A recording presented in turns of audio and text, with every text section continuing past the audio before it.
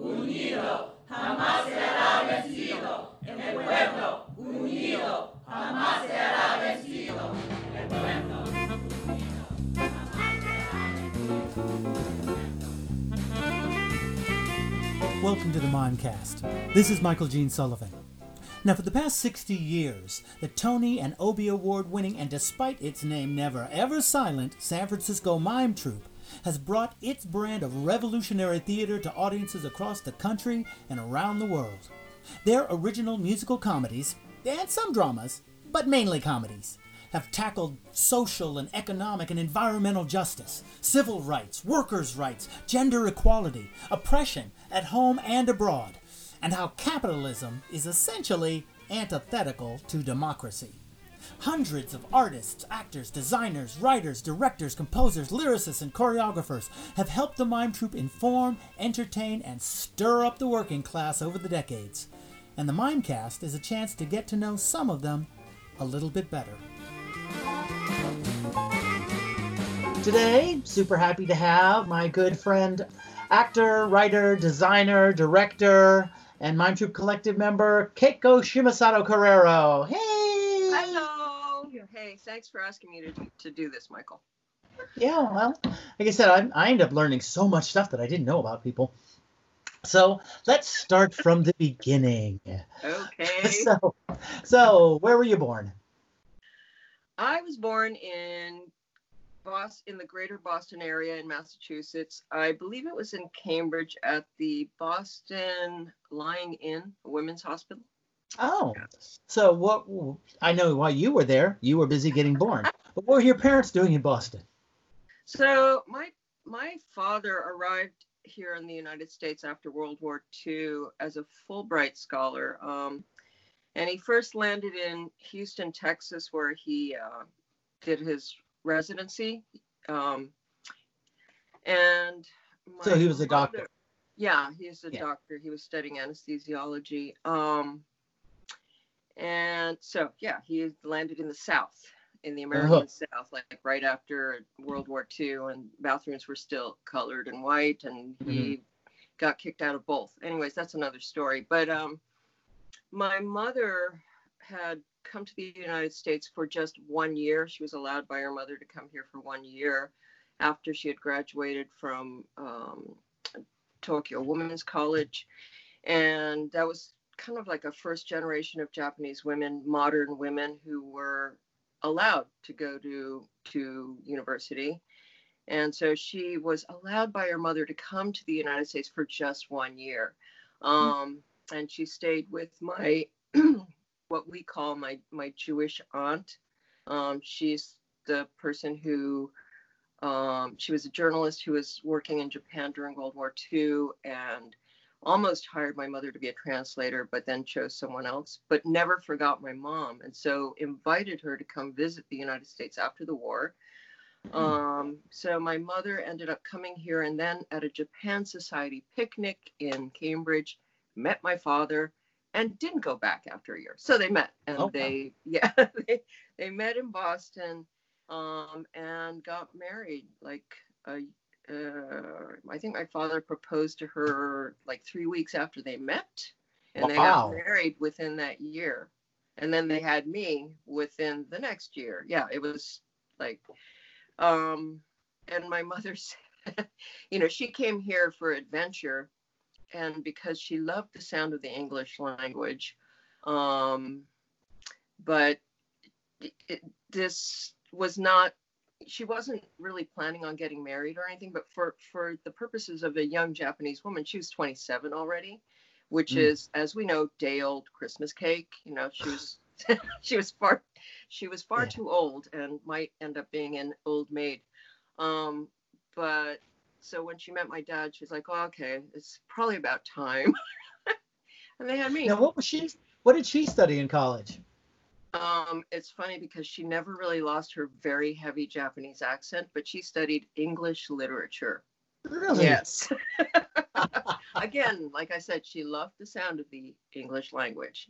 Yes. Wow. Okay.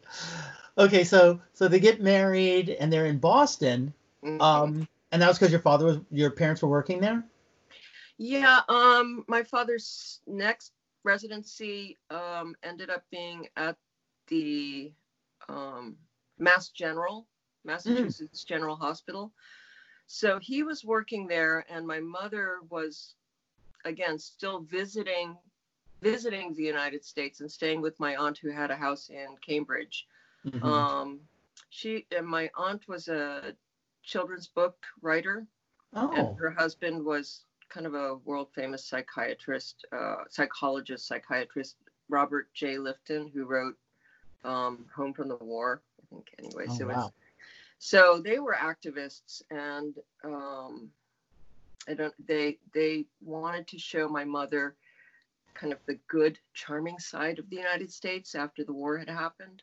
Yeah. So, so did you grow up in Boston? Were you a little kid there? I did grow up in the Boston area up until the time I was 15. So my first 2 years were spent mostly in Cambridge, mostly around, there's lots of pictures of me in a stroller in Harvard Yard. And that was, I think, my parents' dream was that I was going to grow up and go to Harvard.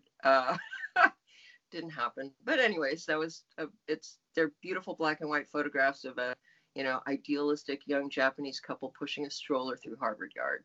Yeah. Yeah. So how was that for you growing up? Was there much of a Japanese community there? There was no Japanese community there. So in fact, what an amazing time for my parents to be in Massachusetts. The only Japanese community were all of, quote unquote, the brain drain. So all of their friends were there to either study, or one of them was a famous astrophysicist who was working at Harvard, and they were all either artists or scientists who were here on some sort of a grant or scholarship, coming here from Japan for just a short period of time. But they all met in my parents' living room because they were the older, more experienced couple, and they had lived in the United States then for 3 or 4 years, so they knew America, and all these young students were coming in and hanging out in the living room. That was really cool, but there were probably like 10 or 12 people total. No Japanese grocery store, no restaurants or any of that we're used to here in San Francisco now. But at that time, there was no fresh fish. So my father made friends with a guy named George, who had a tiny seafood store called George's Legal Seafood, which is now Legal Seafoods, and in Boston, a famous seafood chain up and down the East Coast. But my father, in going to the seafood store and looking at fish, he was looking at the eyeballs and checking the gills and stuff. And so this fishmonger, George, asked my dad, "How, I hear you eat fish raw. How do you do that? How do you know which fish is fresh enough to eat raw?" And so my father taught him how to tell if tuna was fresh enough to eat raw, and how to fillet a striped bass to eat as sushi. So he taught him how to make sushi. Wow. He taught Legal Seafood how to do it. Huh. Well, wow. And he would come over to our house with a fresh fish, like a whole fish, and bring it over to our house, our apartment in Cambridge at the time. And then the first Japanese grocery store in Boston, which is called Yoshinoya's, which is now also a big famous Japanese grocery store, was a tiny corner store. And my parents, and it was run by one little Japanese lady who also lived moved to Boston after the war. And they started to go in and request certain ingredients and materials, and she started to order things from Japan, and that's how Yoshinoya's grocery store started too.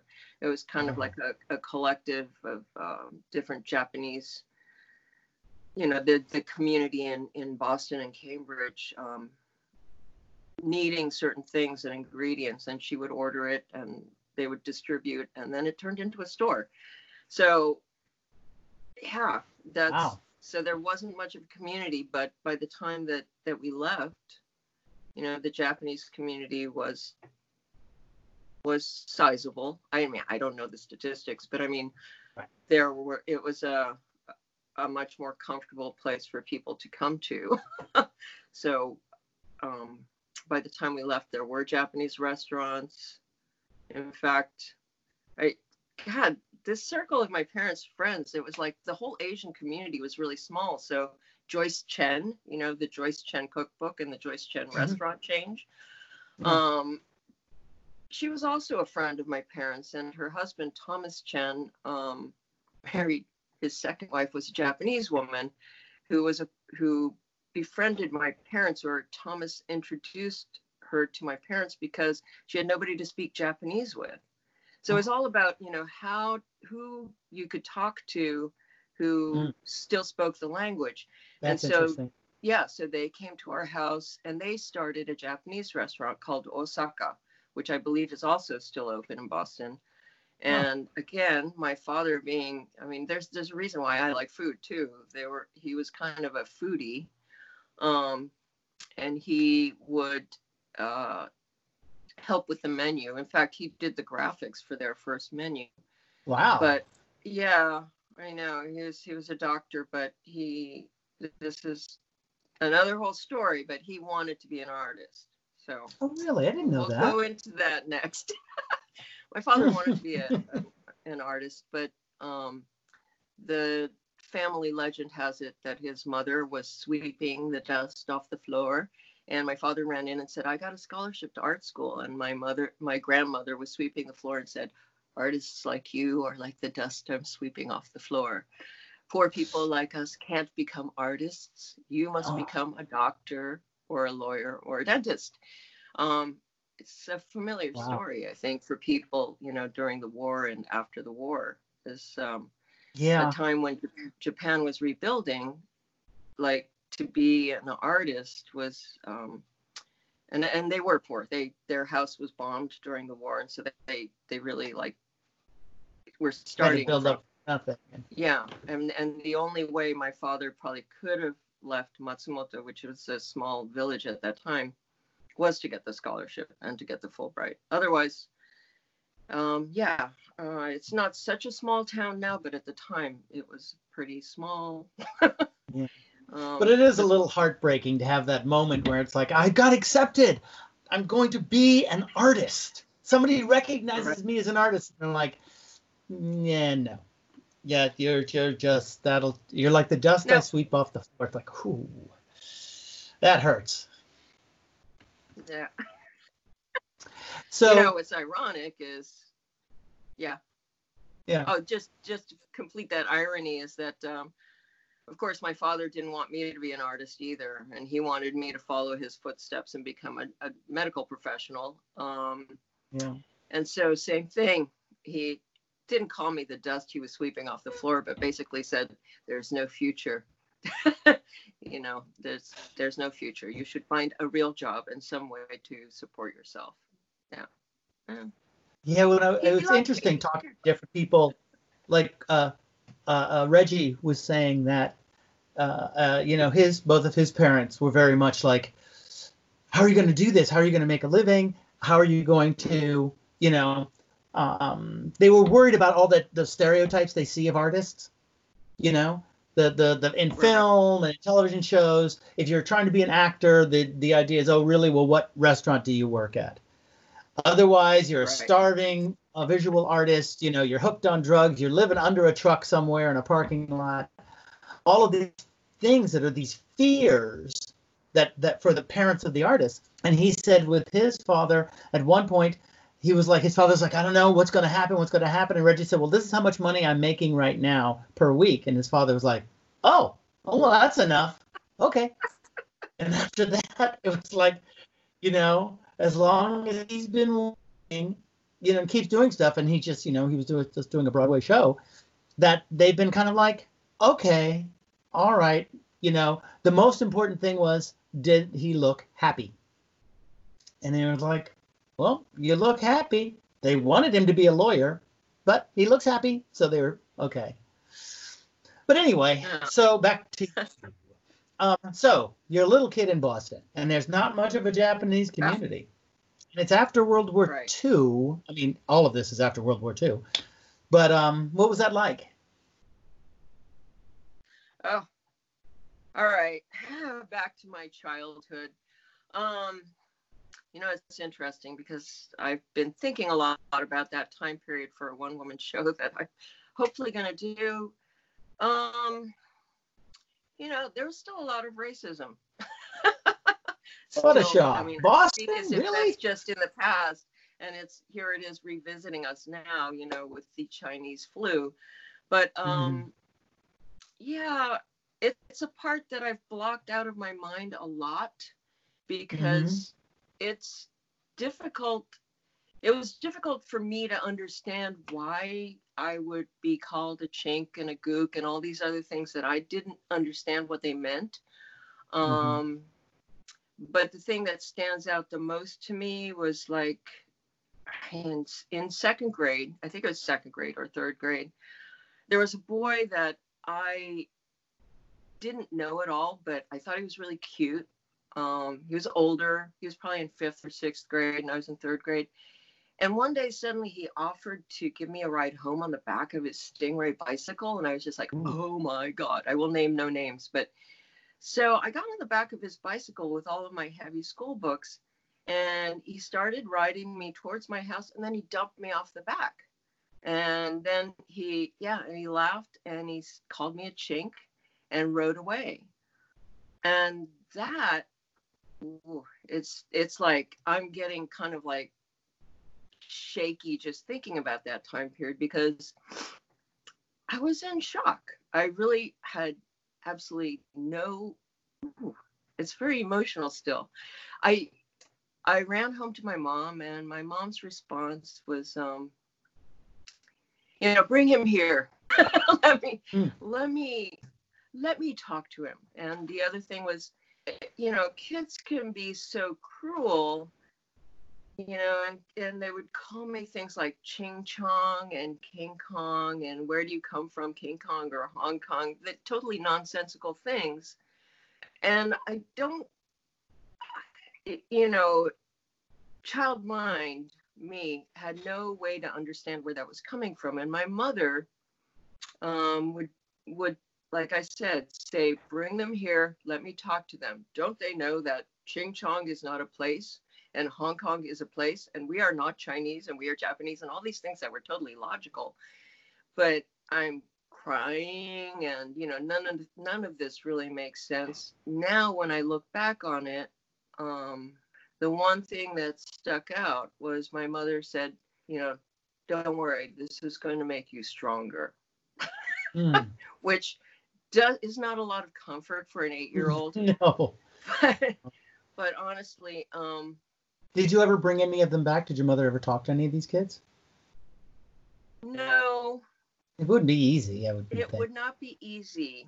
However, what she did, my grandmother would send us these care packages of Japanese candy, like these big brown paper packages tied up in string.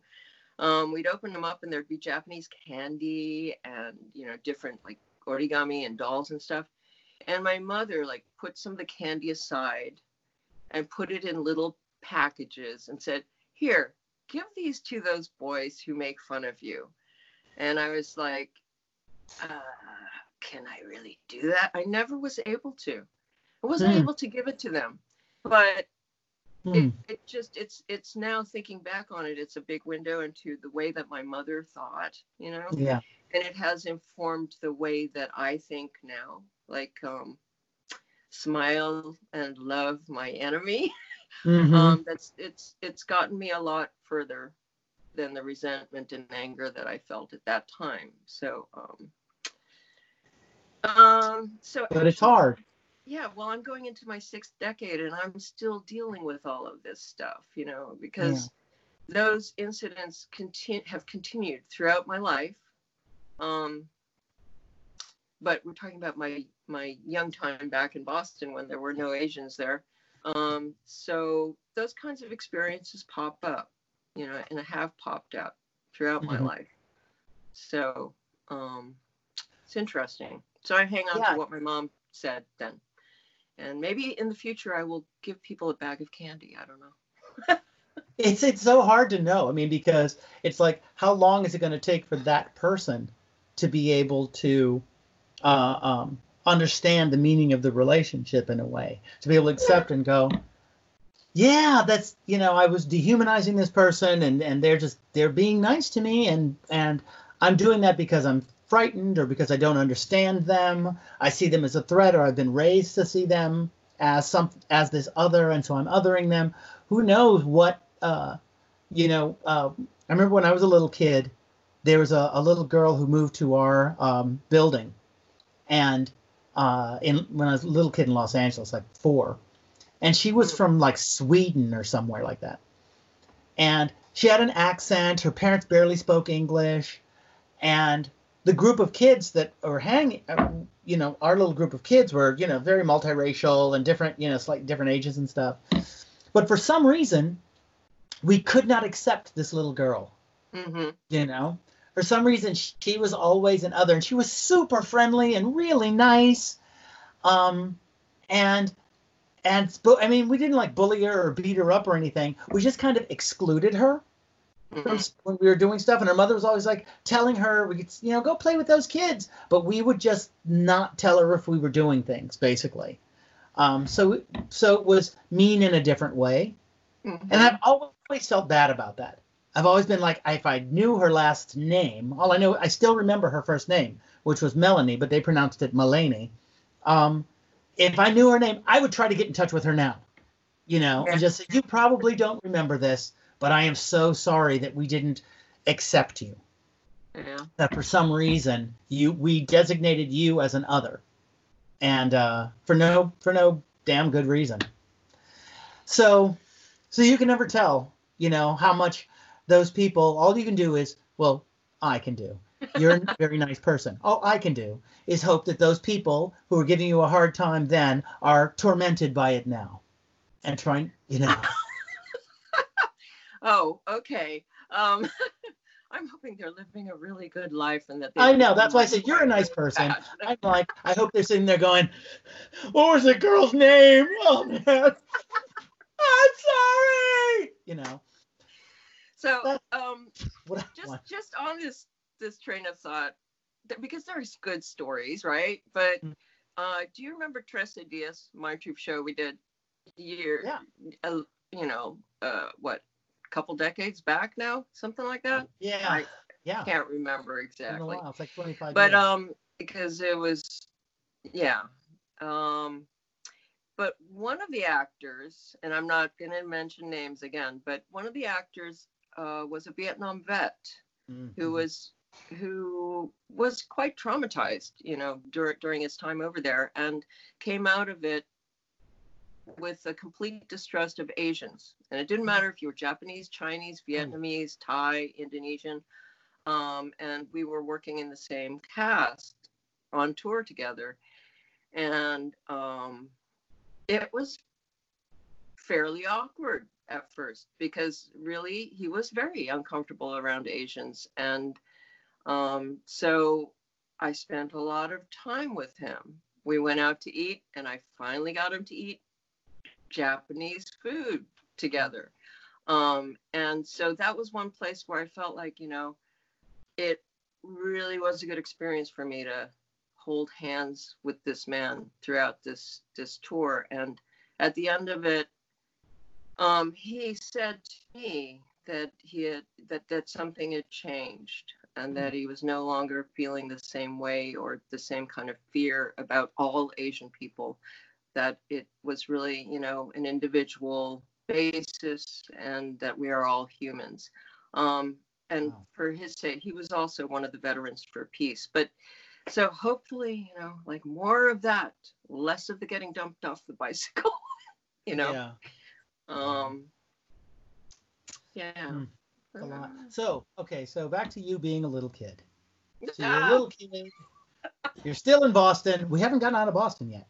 Okay. Like so many people, apparently. And so you're now when you were a little kid. Now you got your father who didn't want to be an artist, and your mother who's in love with the English language. Was she teaching, or did she work, or did she stay at home? She ended up being basically a house mom. You know, she was a very good professional Japanese mom. That wasn't her dream. She did want to go back to Japan and teach English, particularly literature, but she was teaching flower arrangement, I think, on the Harvard campus and at the Japan Society for a while. In fact, that's how she found out she was pregnant. She was teaching flower arrangement, wearing a kimono, like, which is very tight around the diaphragm and the mid body, and she fainted while she was teaching a class. And the doctor said, "God, what? You're pregnant." Yeah, you're gonna have to loosen the belt part. So now, when you were a little kid, were you interested in art yet, or I just wonder because if your father being the artist the frustrated artist, and your mother's doing flower design, which is art, but were you at all interested in art, or what were you wanting to? What was your focus when you were a little kid, if you had one? Well, the fact that my grandmother told him he was like the dust on the floor didn't stop him from making art. He drew and painted like all of his life, and in fact, like, continued to do sumiya brush paintings. But so when I was a kid and his work wasn't so highly pressurized as it became later on, at the dining room table, we'd draw together. So that was part of the day. It was he would always be drawing with me, and then my middle sister too when she was born. So not as a profession, but yeah, he encouraged us to draw. And in fact, he and my mother both encouraged us to engage in the arts. That was fine. It just couldn't be a profession. Right. Which I think is kind of culturally very Japanese in a way. I mean, it's like many people have hobbies and they're quite consummate artists, but it's not their profession. It's very weird. That is interesting. Well, at least they have that, because it's very not. I mean, there was a period in a lot of different cultures where it's like, okay, well, like in American history, there was a point where it's like you had a piano, and the kids were supposed to learn piano. As soon as you got to a point where you had some kind of a home, the next step, even for kids, I remember reading Ruby Dee's autobiography, and she talks about, she's growing up and it's the 20s and 30s in Harlem, but everybody has a piano. Everybody learns how to play an instrument. That was just like a given, Right. So yeah, having that kind of, but you're not supposed to do that for a living, but art is supposed to be part of your life. That's, right. So at what point, now, because I know, you're a designer, you're an actor, you're a musician. When you were a kid, which thing was kind of pushing forward, or were they all kind of like, these are all things I'm interested in?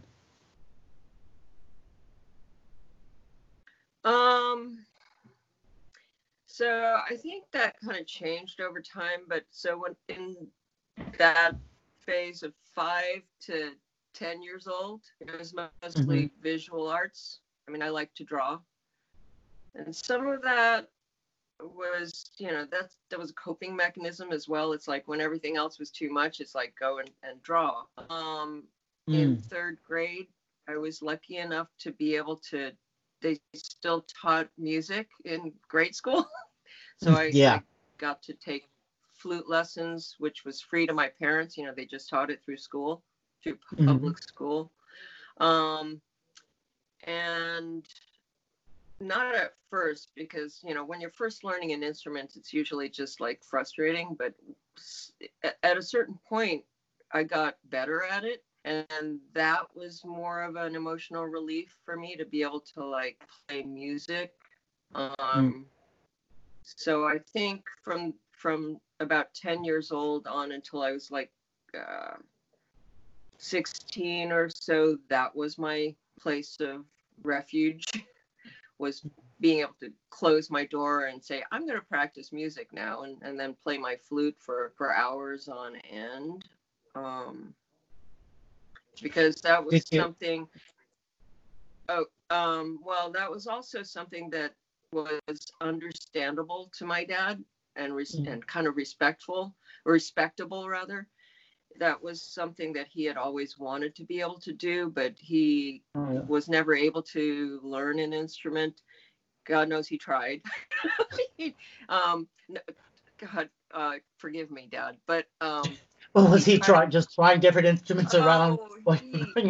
He picked up the harmonica, and he would enthusiastically play the harmonica and sing completely off key, all kinds of American folk songs and stuff. He picked up the guitar, never really got it, but would sing again very loudly and enthusiastically, American folk songs on the guitar. Well, as long as he was at least he was trying. Yeah. But so he passed the guitar on to me. He was like, this isn't working for me. Here, you can have this. And so I think he always wanted to have music, and he just didn't. So then he actually, I think, admired it in a way, or, like it made him happy that I was able to play music. And that was cool until it came to whenever they had dinner parties, he would make me play for them. Oh. That was like a lot of pressure. Yeah. So. Oh, that is tough. Was he just kind of go, Keiko, go get your guitar or flute and let's hear that tune? Yeah, and then when my sisters, and of course they had been drinking a little too. So it's like when my middle sister also learned how to play piano, then he would be like, you guys, come and play that song you were practicing the other day. I want to hear it. It's like, oh God. Play it. And then the party stops. Everybody has to sit in the living room and be really polite and listen to these two kids playing this song. And you couldn't say no to my dad. I couldn't say no, because he would snap, and he would be angry. Like, what? It's interesting. That is so similar to stories that Valina would tell me, where once she got into the guitar, and she'd be playing the guitar, and then her father would go, okay, we're having a party. Come on in with your guitar and sing that song you were practicing. And so whatever you were doing privately, that private musical expression is suddenly just straight to performance for a bunch of grown-ups. Yeah. Whew. Yeah, no, I mean, and it's like, to this day, I'm like, that was the worst performance anxiety I have ever had. It's like my sister and I would like come walking out of our bedrooms totally in dread. It's like, oh shit, excuse my language, but that fear of like having to please my dad with something, and I'm like, I don't know what I didn't even have anything prepared, but it didn't matter. It didn't matter. He just wanted to put his daughters on parade for his guests. So yeah, I guess he was just so proud of you. Yeah, and that you're doing something that he didn't feel like he could do. Like you're saying, he's like, the guitar's not working out for me. Maybe it can work for you. And so it's almost like you're coming out with a magic trick in a way. I can see that now, but it didn't feel that way at the time. It felt like, oh my God, what have I done? What have I done wrong? Why do I have to do this? God, that's tough. And it just made me, so I'm going to go back to like even earlier, like kindergarten. Or nursery school. It was nursery school, countryside kindergarten, but I was like 4 years old. And every year for the nursery school or kindergarten performance, I would get dressed up in a little kimono and have to sing Sakura for all the parents. And I don't ever remember being afraid at that time. I mean, that was like, I loved doing that. And my mother was so embarrassed. She was like, oh God. It's like, why is our daughter so extroverted? This is terrible. This is embarrassing. This is not childlike. Wow. So I wish It's such a weird, like, mixed message kind of thing to have the one parent who's totally embarrassed and the other parent's like, do it, go out, get out there. Yeah. So that's conflicted messages. That's a lot of my childhood. But you're getting it's interesting because you end up doing a lot of art because you're learning, you're singing, you're playing 2 instruments, you're drawing with your father. So you're kind of doing more art than a lot of kids in a situation where ultimately the idea is you're not going to be an artist. Growing up in the greater Boston area during the 60s and 70s, I feel like there was a lot of art being taught. I mean, this was during the Vietnam War protests and stuff. Mm-hmm. And I just feel like there were a lot of like summer art programs, a lot of free kid stuff happening around that time. And so I remember doing a lot of community art projects with friends. So I didn't feel singled out or particularly good at what I was doing. I felt like everybody was doing it, which was really cool. It's like there would be like, let's do paper mache. And then there'd be like 12 kids doing paper mache all together at the recreation center. I remember taking a stone carving class when I was like 10 years old because my parents had another friend from Japan during that generation who became a famous stone sculptor. But she needed some money, so I think my parents set her up with teaching a workshop for little kids. And so we were all learning how to sculpt soapstone, I think is a very soft stone. Yeah. So in our front yard, we would do, soapstone carving. My dad actually did tie-dye, and so we did tie-dye in our front yard. And actually, my parents didn't mind us making a big mess. Like, as long as it was a creative mess, that was okay. Whereas I think when I went over to visit some of my friends, their parents didn't like that so much. So my parents' house kind of became kind of like a salon for little kids to make a big mess. As long as it was a creative mess, that was okay with my parents. So I didn't feel like alone. I felt like everybody was doing art. I thought that's what everybody did back then. So it was later on that I probably around high school where I felt like, oh, I guess maybe this is unusual. Maybe not everybody does or considers art to be a serious possible career or a serious mode of expression, or a large part of my life. So it didn't stand out to me as making me feel different from everybody else until maybe later high school, about the time so where maybe like it sounds to kind of like if there's so much art around and all these kids were doing it, but if they start maybe succumbing to the pressure from their parents or whatever of start going, well, art, and maybe they start pushing it aside and start going to other things. And for you, it was still so intrinsic to who you were and are that you kept it stayed a central point rather than like with your father having to put it aside as a profession, and probably a lot of the other kids you were growing up with too. It's just like not an option.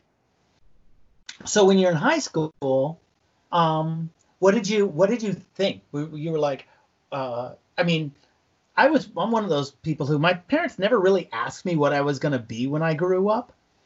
I think everybody assumed I was going to be a history teacher because that's what I was so passionate about. But there was never any like, what are you going to major in? What are your classes you're taking or stuff like that? So what were you thinking at that time? Were you like, were you thinking maybe you would be an artist, or was there something else that you were like, well, this is my day job thing that I'm shooting for? No, it was always going to be some form of the arts. And at that time, It was either going to be writing or music. Oh, my phone battery is going low. Oh no. All right, my phone. So I'm going to have to plug it in. Sorry, you're going to have to edit this. All right.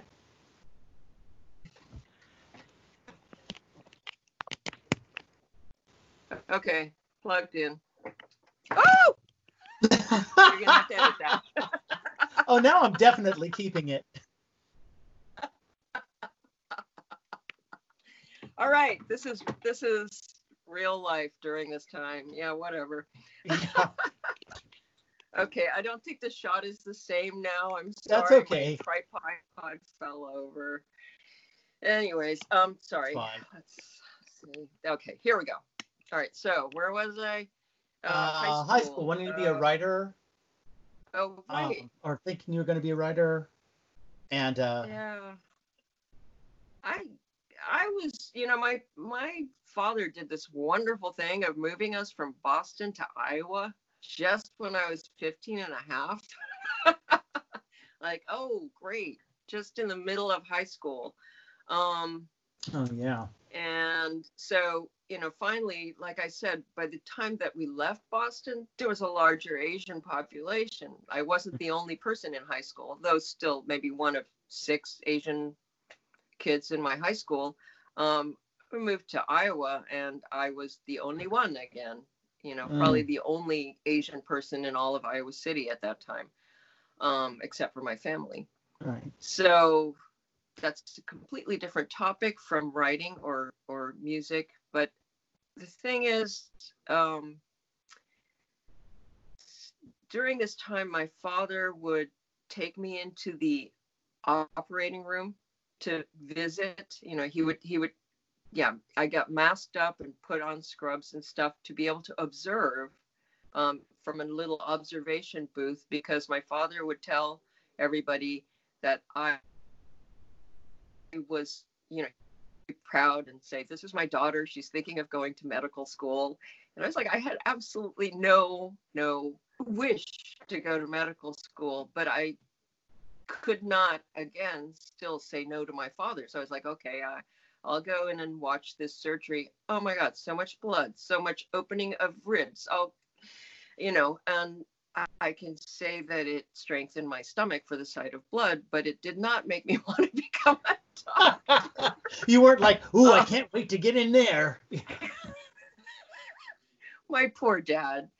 And at the same time, I had this really amazing high school counselor, because I and my best friend had decided that I needed to get out of high school as fast as I could, because moving from Boston to Iowa, I just, like, the cultural shock that I went through at that moment was just, it was big. And I just felt like I need to get out of high school. I need to start going to university or somewhere where I can study what I want to study. It's like suddenly I felt like everything that I was in class for, I had already learned. I had learned it the year before. I felt not challenged. So I decided with the I just announced that I'm going to graduate a year early. And so that's not really allowed. It's not encouraged. And so they made me work with a counselor who was kind of a therapist in order to make a plan. Yeah, I had to make a game plan and they had to make sure that I was mature enough to graduate a year early. Anyways, he was great. And I'm really thankful for the time that I spent talking to this guy who basically negated everything my dad said in terms of becoming an artist. He was like, no, you're a good writer. I completely encourage that. And you should think about that as a career. I was like, what? And similarly with music, he's like, you should, they have scholarships available. You ought to look into, auditioning and seeing if you can get a music scholarship. All of these things were completely foreign concepts, because I was still thinking, yeah, this is what I really want to do. But in the end, I'm not going to go against my dad. I'm going to probably have to go to study science and ultimately, go to med school or something like that. So I'm grateful again for that guy. And I ended up applying for a music scholarship to the University of Iowa. And so this is where that dust story comes back at my dad, because I ran home and said, I got a scholarship to music school. And his response was, I never gave you permission to apply. You are disowned. So that's the where same that story, repeats itself. Yeah, pretty much. And it was on a tour that we were on together. You and I did Ripped, and I hadn't really returned to Iowa after graduating as a professional actor until we did Ripped at Hancher Auditorium. And that was the first performance that my father actually came to. I mean, and I had done performances. I had done shows while I was at the University of Iowa, student performances. He never came and never acknowledged that that's what I was doing. And when he came to see Ripped, what he said at that time, just changed the world again. He said, Keiko, you are actually pretty good at what you do. And that was a huge validation. That was huge. Yeah. So, yeah, and it must have been for him to be able to get to that point. That can be, if you're really trying to stop someone from being an artist, and they are an artist. Now they are undeniably an artist and making a living at it. To have to go, you're good at that. Yeah, that could be tough, because you are. It's like you don't have power over the person anymore. You can't stop them. Clearly, they're their own person.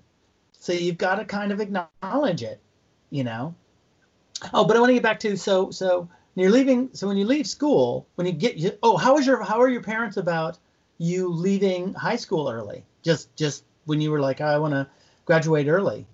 Were they proud? They're like, she's so brilliant, or they're like, whoa, what the hell's going on?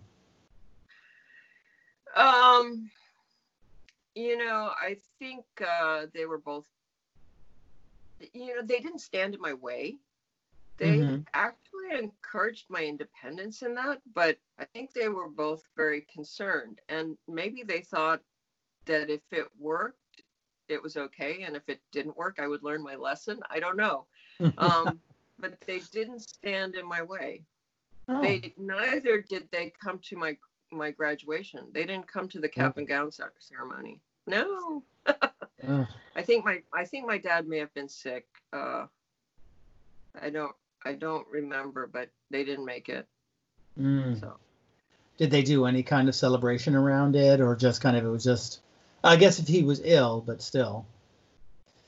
No, it really didn't make, that's, it's like high school was not a super happy part of my life or an important part of my life. It's weird. It's like I've had this discussion with Michael, my husband, Michael Carreiro, because, it's like high school for so many people it's like the best years of my life or whatever. And to me, it was something I ran away from. And I think it went largely unmarked by my parents. I don't think it's the same in Japan. I don't think that high school is, I don't know if it's, maybe they didn't understand exactly the importance of a high school graduation in this culture. Yeah.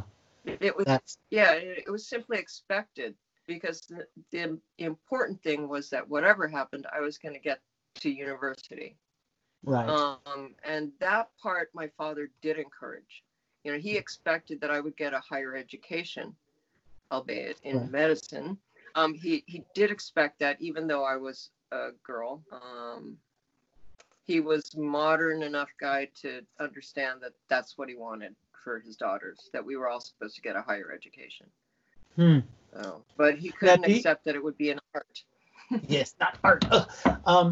So you were saying that high school was kind of like a meh. Was that, do you think, because of the move? Because it was like suddenly, I know for some people, it's like you go through school and being a senior in high school, it's like you've built up this cachet of memories and friends and all of this stuff so that you get the payoff is that you get to be a senior in high school. But if you move before that, you kind of lose all of the cachet, all of the friends, all of that stuff goes away. And so I was just wondering, is that part of maybe why the excitement of being in high school for some people, that last bit of, the payoff of your childhood, is just not as interesting? Or that people just dicks?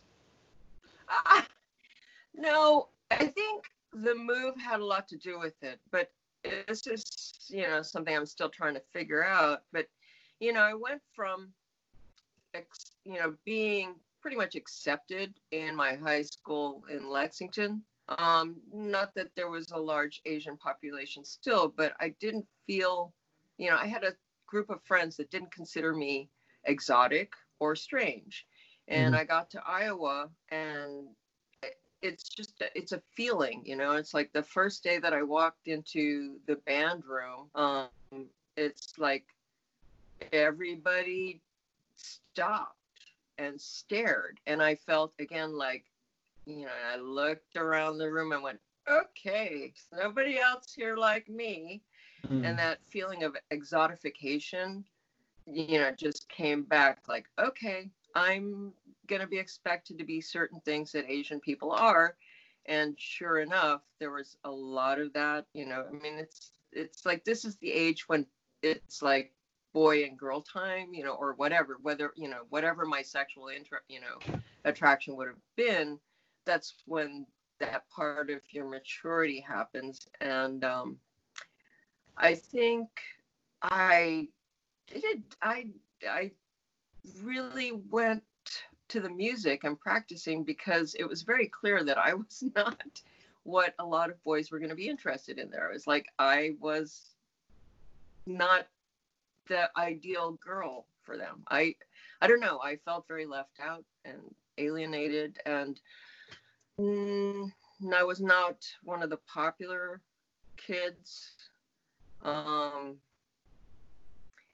But even the friends that I made there who have ended up, many of them becoming friends for life, those friendships started off with that kind of like exotification, like, ooh, she's Japanese. I've never met a person who's Japanese. And so the first steps towards making a friend would be based on that until they understood that I was really just like them, and they came over to my house, and yeah, my mom's cooking was awesome and it was different from theirs, but and the friendships were based on a cultural exchange, but it wasn't, well, and maybe that's just a fine way to start a friendship, but it became awkward for a moment in time where I felt like I just wanted to be a part of the group and just not necessarily have to be different or be seen as different. I just wanted to be like everybody else. You know what I mean?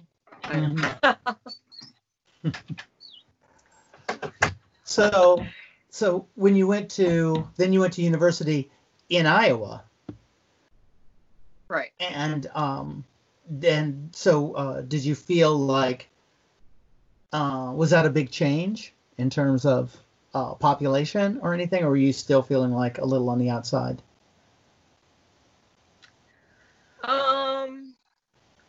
So the way that I started at the University of Iowa, I mean, I had big dreams to go somewhere else. And I was like, oh, I'm gonna get out of Iowa. I'm gonna apply to NYU or Juilliard or somewhere else.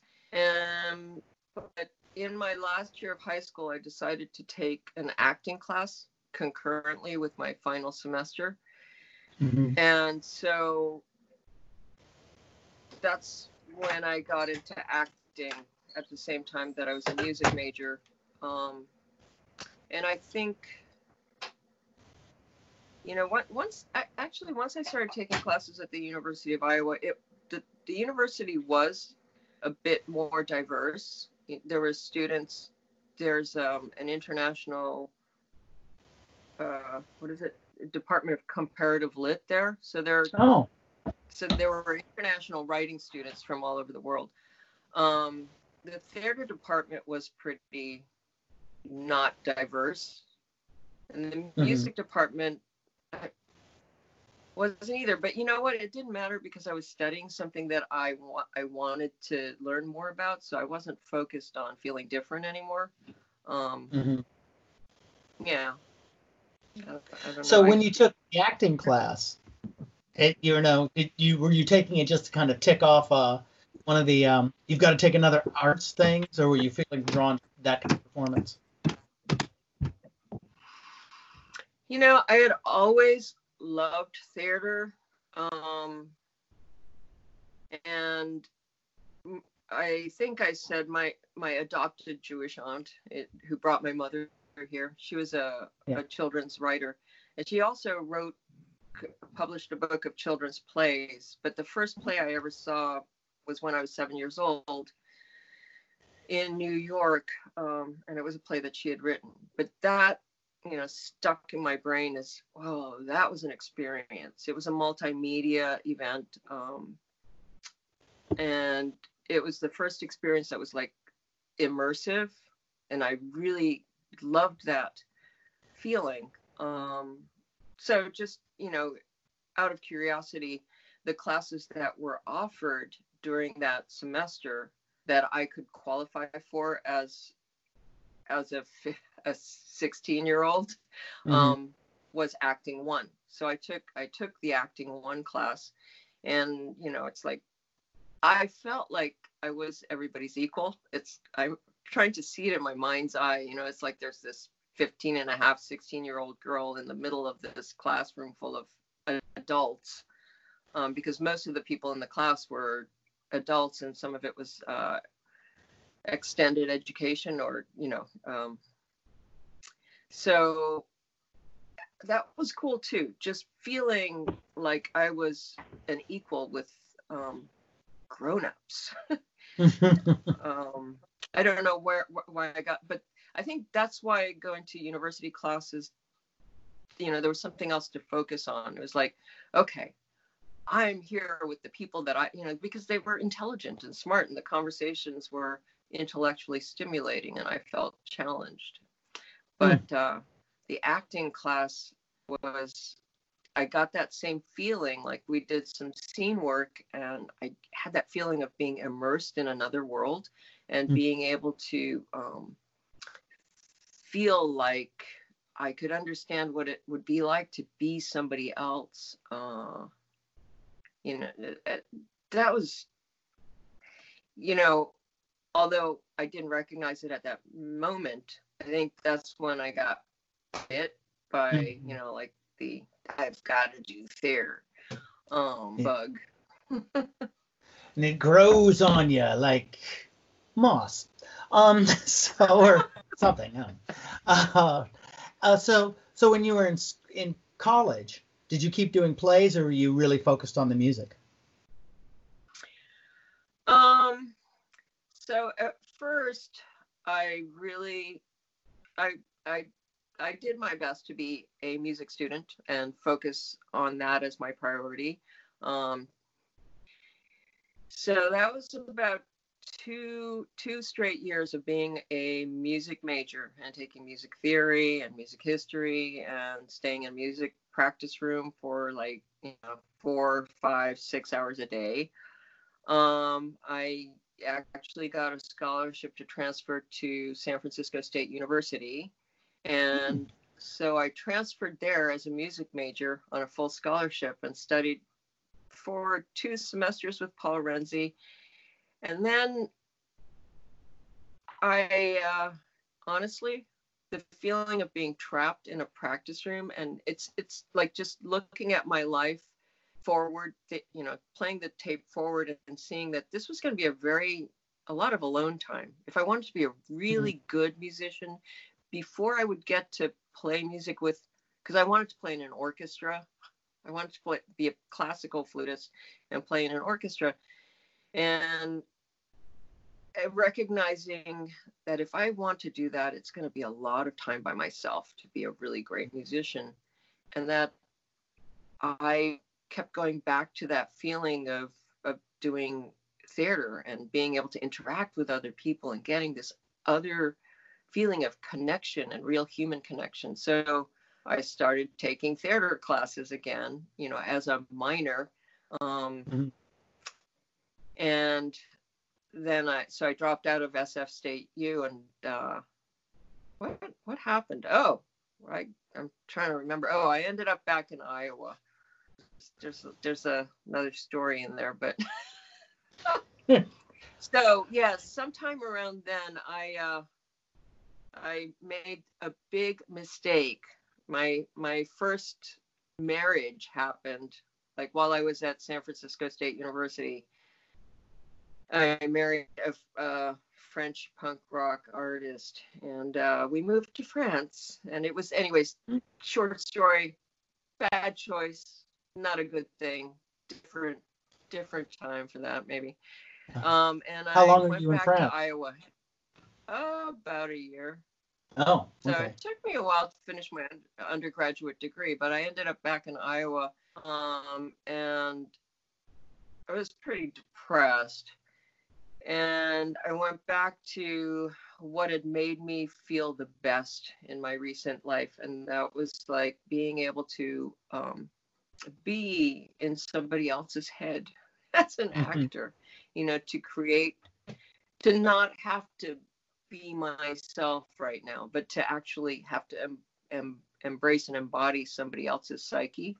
So I went back to acting classes, and this time got really serious about that, although still never majored in that, you know. And then I was planning on majoring in it, and then yet again the head of the theater department at that time, I kept auditioning for things and not getting cast in the roles that I would get called back for. And then there was a rumor, it wasn't a rumor, the stage manager shared with me that the director had said to him, well, do you think we could make her look white with makeup? As a serious statement. And so when I heard that, it just made me feel like, you know, maybe there just isn't a future for me in American theater right now. And when I went to complain to the head of the department about it, he encouraged me to go into design. He said, you know, you're a really great designer.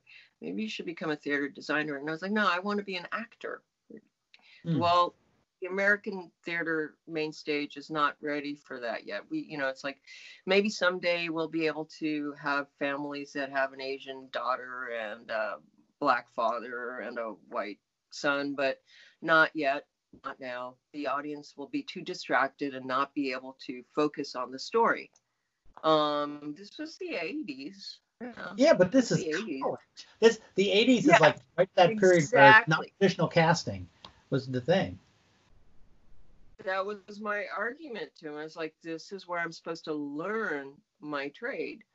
So anyways, dropped out of the theater department and went into multimedia and textile design. So this is where, you know, it's like my whole learning is a patchwork quilt, which I'm glad of now, but I don't know what would have been different if I had been able to, you know, keep focused on theater and, you know, stay with that as my major. But be that as it may, that's the way it played out. And so yeah, that's kind of, the Mime Troupe was the first place that I came to that was casting multiculturally at the time, you know, and that I could play a white character and be Asian, or playing whiteface. Well, now before when you graduated, what was the job you went into, or did you go straight out to audition, or were you trying to get design gigs, or what was going on? okay, so this is where, so I'm at the University of Iowa, and I'm actually still in the textile design department, but I'm still taking acting classes, and I guess, as a minor, I'm taking directing classes, but I auditioned for a theater company called Geese Theater Company, which is a theater company that performs in prisons, minimum, medium, and maximum security prisons, and does workshops with inmates to create their own shows. But we performed inside prisons. So I auditioned for that. And this was the first time I ever did an audition that used masks. So the director of that company, John Bergman, opened up this suitcase, and it was like this vaudeville act. It was like full of costume pieces and these great paper mache masks. And so it was like physical theater. And he made us do all these crazy like Bauhaus exercises and just weird, I don't know, it's similar to stuff that later on I've done with the mime troupe, but maybe even more extreme. Very, very first extremely physical audition. It's like, be a monster. I was like, okay, great. Create your own grotesque. And of course, then that became what I wanted to do. I was like, oh yeah, I want more of that. It's like, I want to do physical theater, not just theater, but I want to do physical acting. And so I got the part, I joined the company, and I toured that summer. I think I was 19, and I toured with Geese Theater Company in a school bus. We tricked out an old school bus and put bunks in it and cupboards. And I can't remember how many members there were, but there were probably like 12 of us living on a school bus and camping in tents. Yeah, no, and that was a huge experience. Saw prison riots from inside the prison. Got into a lockdown. We'd be doing a show, and then we'd have to just stay there on stage. But met some amazing people. That, I mean, just to meet anybody who I have a stereotype of, like a prison inmate, somebody who's in there for life. I have a certain picture in my mind of what that looks like. And then when I was sitting face to face with a woman who had, I don't know, a 300-year sentence for having killed her husband after he was unfaithful to her, it was a real awakening to just people with really different problems from my own. I mean, I grew up going to Vietnam War protests and, rights for women. And it's like, conceptually, I understood activism, but the importance of what I was doing on stage in the prisons didn't really come home until I was sitting, talking face to face with these people, and recognizing that there were but for a few different things happening in my life could be me, that we really are all the same species, but, just by something happening differently in my situation, could I be a battered wife who then feels compelled to, change my situation in a violent way? Sure I could. Anyways, so it just felt like it changed the way I view theater in terms of a communication medium. Like, we can communicate really important, necessary ideas to other real people. So how long were you with Geese Theater? Geese Theater Company that tour lasted that was the summer, but we continued rehearsing another production through the next school year, so probably like a year total. And then in the winter of the next year, I took a phone call from a theater company in Canada called Caravan Stage Company. Another theater company I had never heard of. And they were, oh yeah, I got married again in that time between the, oh geez. All right, anyways, so they were calling for my husband at the time, who was a clown and he was an actor and performer, and they were calling for him to offer him a job with the Caravan Stage Company. He had gone to Del Arte and they were looking for a juggler and somebody who could use mask and a good physical comic. So I started talking to them, and it's snowing. It's a blizzard outside. I'm snowbound, and I'm going, wow, you do what? You tour with Clydesdale-driven wagons? That's crazy. And so this guy's telling me all about it, and I said, oh yeah, well, Bill isn't home right now, so I'll take a message. And then he asked me, so who are you? And I said, well, I'm his wife. And he said, oh, well, we don't like to split up couples. So I was like, oh, no, but I'm sure he'd really love to do this show. He says, well, so what do you do? And my response, of course, was, well, even though I was still a textile design major, I said, oh, I'm an actor. So, oh, well, could you send us your resume? So I slammed a resume together. And so again, my inner self is saying, no, you really want to be an actor. So I put a resume together and sent it to them. And they offered me a job too. So that's cool. Actually how I ended up in California, because that job took me to, where did we start off? Oh, we started out up north in Gold Country, Red Bluff. So let's see, somewhere up there, Redding, on a ranch up there. Woke up after a long drive across country, like, oh, this is California, and then looked out the window and there was a bunch of Clydesdales in a field. So that's how I spent the next couple of years of my life before the Mime Troupe. So where did you guys tour around, and what were those shows like and about? They were what were they about? Again, they did mostly environmental issues at the time, but political theater, physical theater, mostly mask and circus.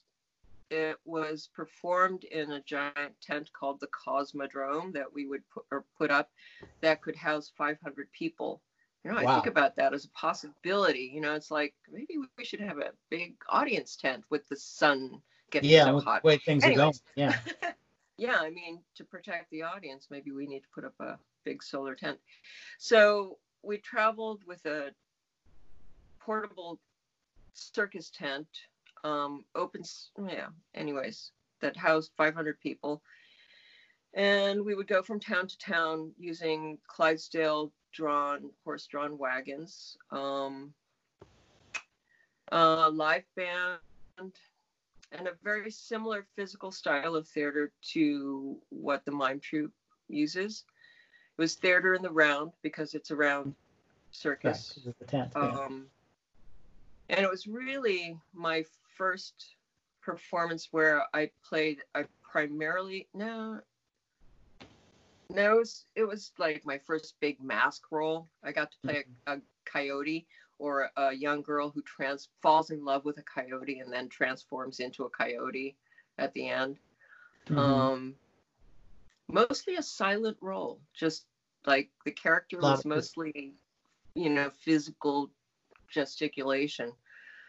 And that is the show that the members of the Mime Troupe at the time came to see. We did the performance on Martin Luther King in Berkeley. Mm-hmm. And we had set up the tent there and did the show there, and that's where they came to see it.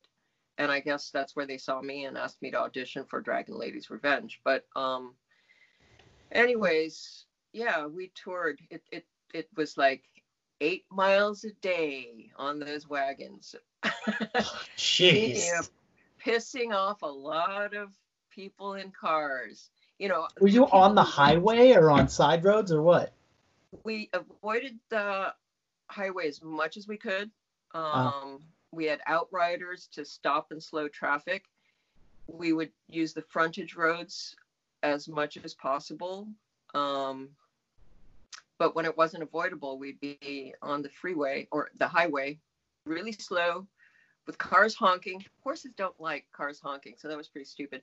Or, you know, people would be really, you know, the people who were charmed, and they'd be like happy, like, how often do you get to see 5 horse-drawn wagons on the street? And they're circus wagons. They were beautiful painted gypsy wagons. And actually, our publicist was Trip Mickage, who was also a publicist for the Mime Troupe. So that's another connection. But all of the shows they've done have been based on political issues. The 2 shows that I did with them were environmental issues. Coyotes was what it was, you know, there were a lot of wildlife was being shot and eradicated as people were pushing back in Northern California, and it was against logging and environmental protection laws. But and then I did another one in Toronto, which was about toxic waste being dumped in the big lakes. So again, it was really great to be a part of a theater company that was spreading a message, and it felt like it was working. You know, we would have dialogues with the audience afterwards, and sometimes we'd have farmers who were really pissed off, like arguing with us about why they had to shoot coyotes and wolves, and you know that we couldn't coexist and they had to burn. And you know, there were also loggers who talked about, you know, how we needed to cut trees and that they were doing good by the environment by replanting. And you know, we couldn't argue that old growth was different than new growth with them. But it was great that they actually came to see the show. Yeah, really, that's what I was thinking. It's like it's like when we did the tour of Eating It, and there were all of the farmers and environmentalists and people who came to see the show when we were in Minneapolis. And there was a post-show discussion, and it was like they were seeing what they had in common, and that ultimately their goals weren't necessarily that different. Everybody wants to think they're doing good, right? You know, they don't want to think that they're messing with things. They're all like, well, what we're doing, we either have to do it, and we would prefer that we didn't have to do it, or what we're doing is actually going to be helpful, and they just might be wrong. Right. But that's their motivation. It's not just like, I want some of that sweet cutting down the forest money, you know. So anyway, so you're back in the Bay Area after having been here with San Francisco State, and the Mime Troupe asked you to come in and audition for them. And you're still married at this point? No. Oh, okay. No, I was not. Okay. I believe. So now you're a free agent, and you come in and audition for the remount of Dragon Lady's Revenge. Right. And what was that like? Completely different part of the country and a group of strange people. You know, that was it was a fun audition. Again, you know, it's like I hadn't auditioned for a lot of professional companies, so Arthur Holden was the director for the remount of that. And it was fun. You know, it's like we did a lot of theater games. And again, they were asking for large physical, physical acting.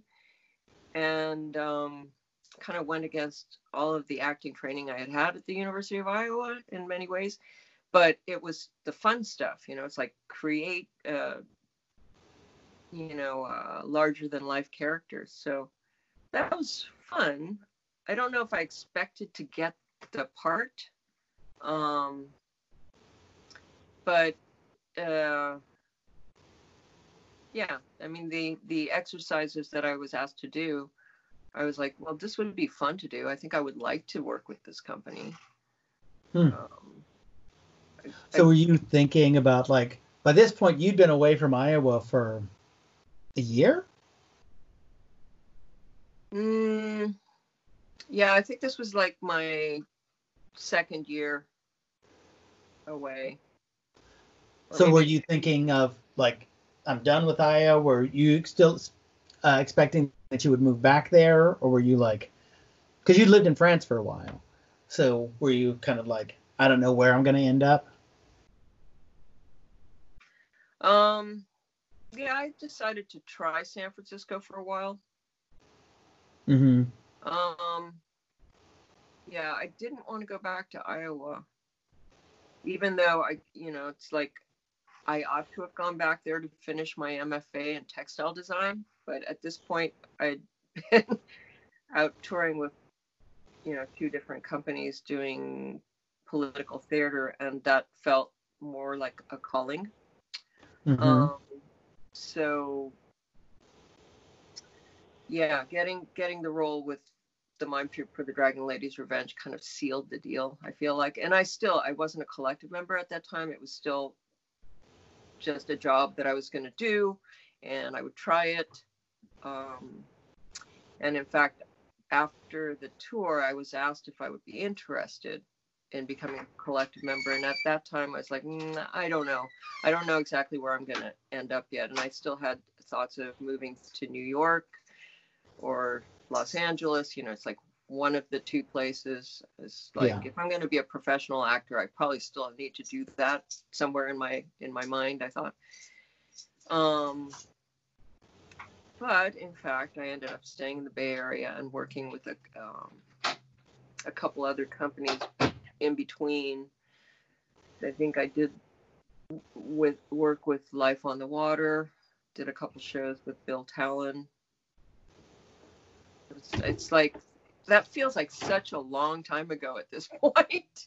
So it was a long time ago. That's just yesterday. It was just yesterday. Yeah, it feels like it sometimes, but then when I try to put, sew together all the little details, I'm like, oh my God, I jumped around so much, Yeah, there's that point, where you kind of go, that was, and then you start counting back decades, and you go, oh, that was 30 years ago. It doesn't feel like that. I mean, go ahead. No, I was going to say there was so much happening in the theater community in San Francisco at that time. Like the late 80s just felt like, there was the new vaudeville resurgence. There was a lot of circus stuff happening. So I did a short stint traveling with the Pickle Family Circus. But